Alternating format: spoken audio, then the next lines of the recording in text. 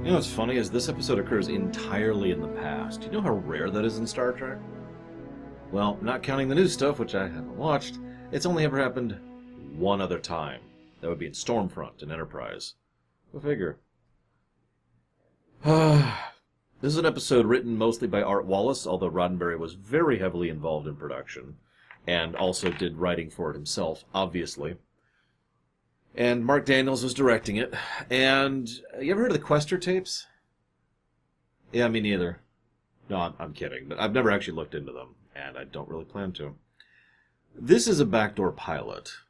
Allow me to try and explain what that is very, very brief for those of you who are not aware of this, because a backdoor pilot is when you already have a show running, and you make a pilot in that show for another show to piggyback into starting a new show, okay? Now, this is either incredibly sensical and very logical, or nonsensical and stupid, depending on what angle you're looking at it from. No, seriously, think about this. You have all of the equipment, personnel, cast, crew, you've got the lot to record in. All of the stuff that you already need to rope together to make a pilot is already there and available and budgeted for. So you can just make a new launch pilot. Excellent, right? Perfect. Cool. Here's the catch. The other side of things is that you are being rather insulting to the existing audience and not really going to be pulling in a new audience unless you do it very, very properly. I think it was Mr. Justman who flat out said, anytime you have a backdoor pilot, it has to serve two masters. It has to be a good episode of the existing show and a good episode of the new show, and that is a very hard balance to make. Not impossible. But the point is, if you fail on that balancing point, not only have you screwed yourself over for the future show, but you may have actually damaged the existing brand. Remember, by the way, that shortly after this episode came out, Roddenberry left to go work at MGM and started pulling two salaries. Yeah.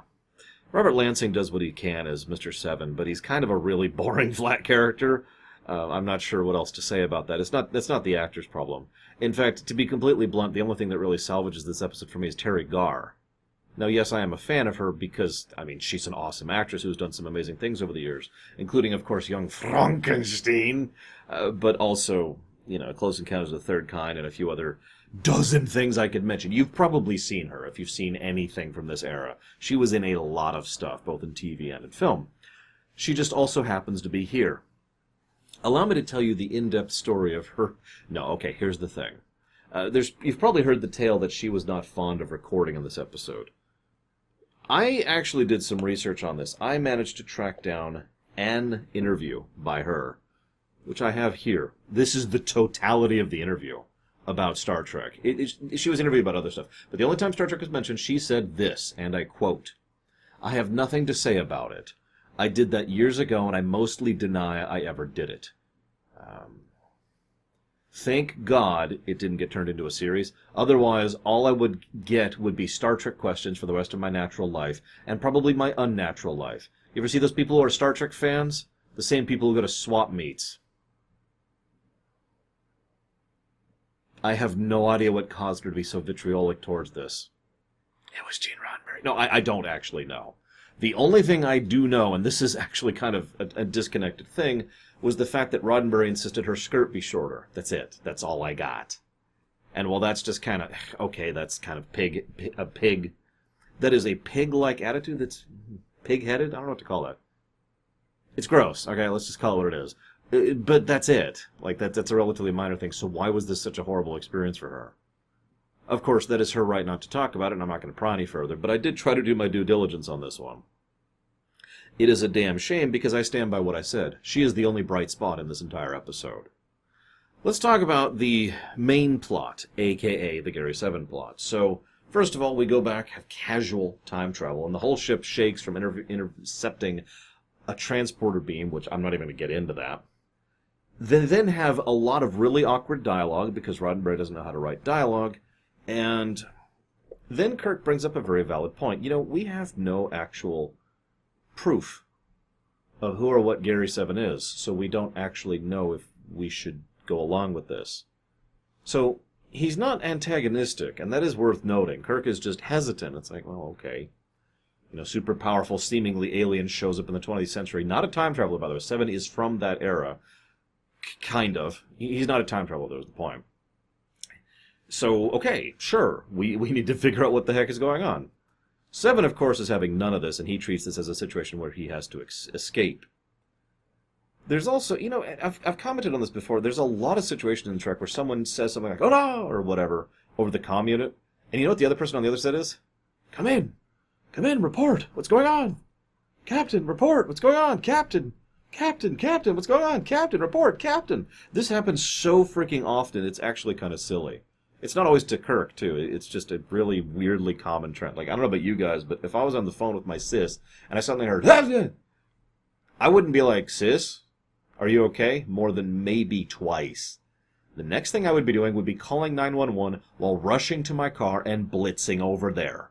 Now, it may be nothing, but that's not how that works, right?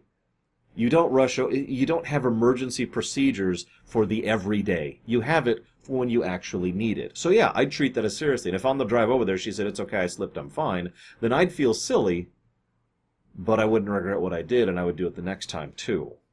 And I'm just an idiot who cares about his sister. What's with these professional military personnel who have just this weird, stupid discipline of, "Captain, you seem to sound like you were under attack. Maybe you could continue talking to him." I'm just going to keep saying it. Anyways, I'm done. So then they exposit, and then they exposit, and then they exposit, and then they exposit. A lot of really dry, boring exposition in this episode. You could say, well, it's a pilot episode. No, seriously, the exposition is really dry in this episode. And then he pulls out the sonic screwdriver. I did my research on this one. The sonic screwdriver first showed up in Fury from the Deep. That doesn't sound right. Isn't it Fear from the Deep? No, it's Fury. I wrote that down right. Fury from the Deep. It was a Doctor Who episode, the Second Doctor, which I knew this because the Second Doctor is actually my favorite Doctor. So I was just like, I remember that. Now, it didn't do all the things back then. It was just, a screwdriver. But nevertheless, that's when it first showed up. March 16th, 1968 is when that episode went live. Now, unfortunately, I do not know when that episode was written and conceived and all that fun stuff. This episode went live March 29th, 1968. Now, that's a hell of a coincidence. I do know when this episode was conceived, which was quite a bit earlier, months and months earlier, October 21st, 1967. Just curious to look at that. A lot of people have compared Gary Seven to Doctor Who, and to be completely honest, it would not surprise me at all if the Seven Adventures series that was intended was at the very least inspired by Doctor Who. It's a good formula, so I'm not really throwing shade here. It's just interesting to think about. The only thing that makes me raise an eyebrow is that sonic screwdriver, but that is such a tight window there. I'm not sure where to lean on that. Either way, the actual episode starts 11 minutes in, because the first 11 minutes is just, what do we do? This then leads to dry exposition. At least this is actually reasonably well done. This is probably the only good exposition in the episode where he explains that 6,000 years ago, humans were pulled out of this situation to be bred and served and trained to be super agents to help save Earth. 6,000 years ago? Really? Why does it have to be? Whatever. The general idea is that people who are of the planet in question, of the time in question, are given super training and super tech to assist. If anybody is familiar with my setting, that does sound a lot like the Bastion, although the Bastion is obviously different, and I mean, I can name like 3 or 4 other organizations that do the same thing. But the point is, it's not a terrible idea. Okay, I'm kind of with it. We also,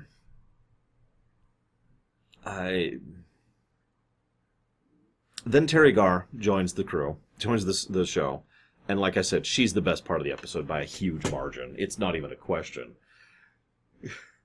Probably my favorite scene, if I had to name a specific one, is when she's at the typewriter. Stop it! Stop it! Stop it! Right? Seven then realizes he has inadvertently revealed a lot to her, and is willing to pull her on board. And she ends up being a companion, an ally, sort of, but also a hindrance. The problem is she's basically a guest star on the episode. Not as much as the main characters. Now, if you're paying attention, we're at like 14 minutes into the episode, right? I have 2 more notes about the entire rest of the episode. When I was reading about this and about the backdoor pilot, because it came up when I was discussing all of the stuff relevant to the Season 3 renewal thing, right, when I was going through that. This is the wrong bookmark. I have so many bookmarks I'm keeping track of here. When I was going through it, I was like, okay, let's go ahead and discuss this. And I found that there were several things here that specifically mentioned the difficulty with backdoor pilots.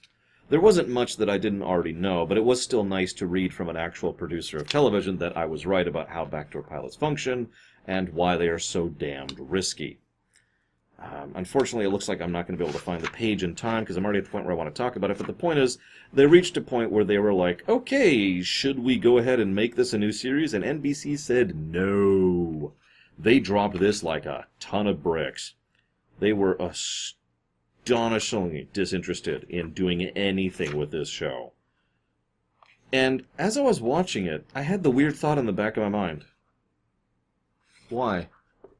Like, what's so bad about it? What's so wrong about it? Like, what's going on with this? I don't really understand the issue. I don't understand what's so bad about it. But I've already told you, haven't I? For 40-ish minutes of television, I had nothing to say. Nothing. Because nothing happens. There's nothing interesting. There's no drama whatsoever. He effortlessly infiltrates everywhere. There's no real obstacles for him to overcome other than the Enterprise crew, and even that's a barely. I'll cover that in a second. There's no suspense whatsoever. The episode, the big threat thing of the episode is Gary totally legit? And the problem is, we already know he is. We, the audience, have already seen him exposit on his nature as being here to help. It's one of the first things we see about him when the episode actually starts at the 11-minute mark. So there's no tension. This is just two people who are like, oh, what do we do?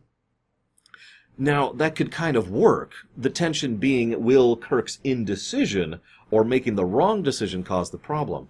But the problem is Kirk is not a part of this equation. And again, I'll get to that in a minute. So for the actual episode of Gary 7, there's no tension, there's no dilemma, there's no anything. This isn't even a major event for him. This is a major event for him like going to the grocery store is for you or me, right? This is nothing. In fact, if not for one little niggle at the end, everything went completely smoothly. You'll also notice that, Roberta, that's Roberta Lincoln. Her character is like, I'm going to stop you because I care and I want to try and save my country. And he's like, no, you have to help me. And she's like, I don't believe you. Seconds later, Kirk and crew show up and he's like, no, you have to believe him. He's totally legit. What? When did that transition happen there? Here's the problem.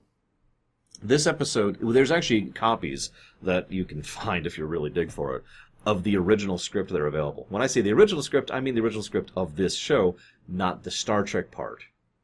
The Star Trek parts were grafted in, very crudely, I might add, and the seams show in scenes like this.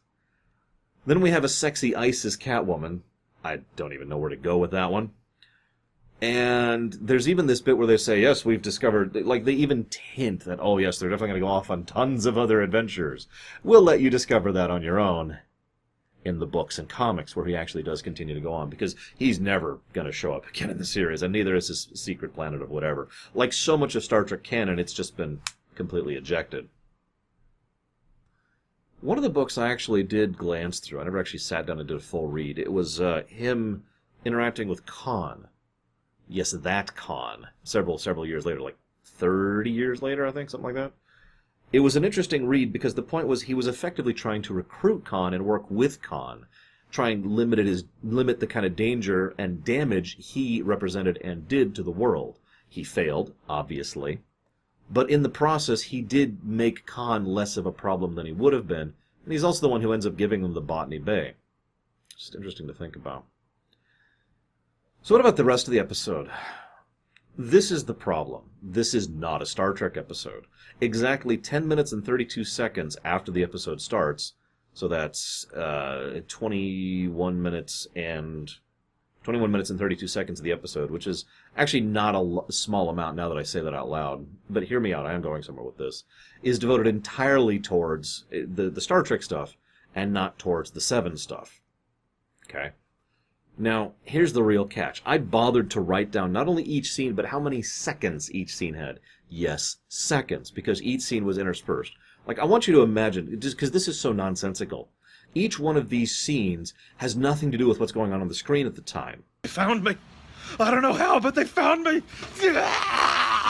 And the further problem is every single one of these scenes is interspersed weirdly, progresses barely at all, and only lasts seconds. Thank God the aliens were weak to seltzer water. So, as a direct consequence of this problem, we have a situation where it's just kind of weird. It almost feels like the episode's pausing itself to go do something else. Well, actually, I think there is a point at which our collective pedantry, in somewhat contradictory terms, is attributing to a high level of both ignorance and intellectual stagnation in our society.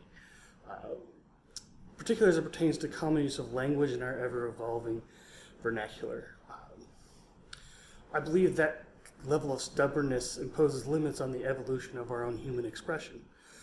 For instance, the die-hard pedantic argument between nauseous and nauseated makes me both nauseous and nauseated. Rather than to actually focus on the action of the episode. And of course, what's really important is those events have nothing to do with anything whatsoever.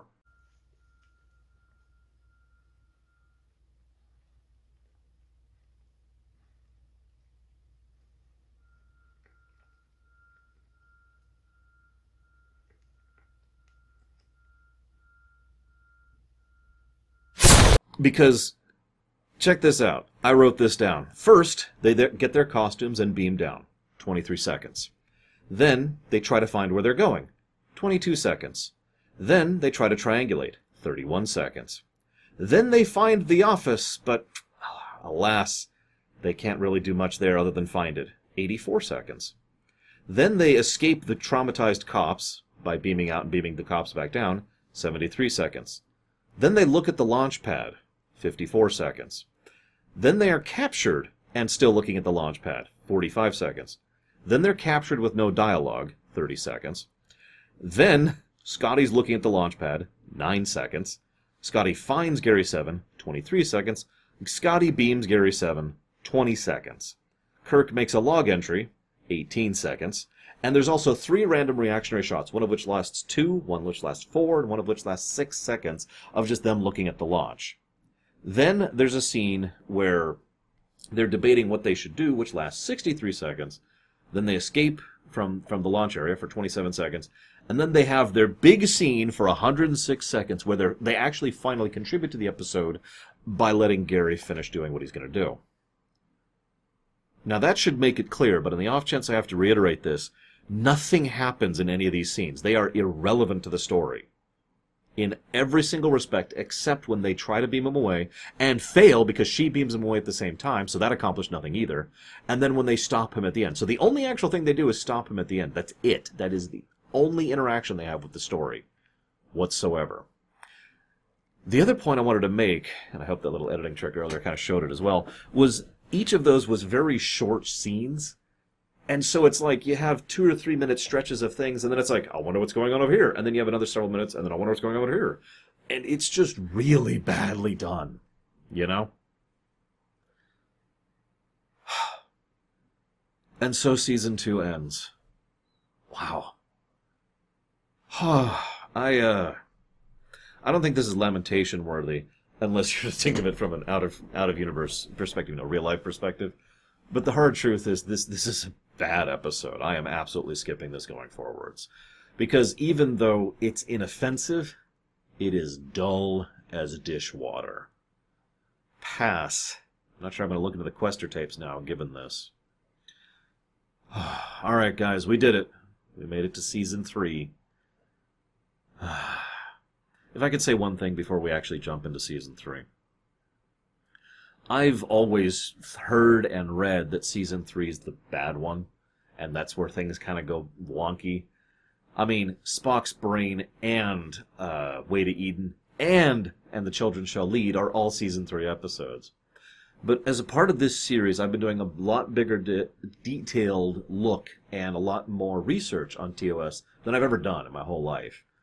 And everything I've read has not put me in a mind to think that this is going to turn out well.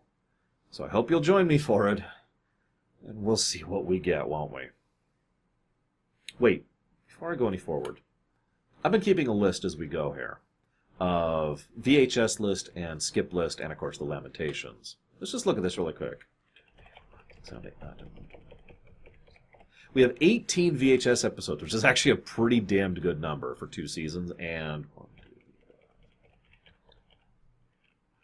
14 skip episodes, which includes the 3 Lamentations. Whew, that's a hell of a ratio, isn't it? But that right there once again just proves what I already said is true, that TOS just does this in terms of quality. I'm going to make that graph when we finish TOS. I'm going to do it and see how this lines up. But for now, for real, I'll see you next time.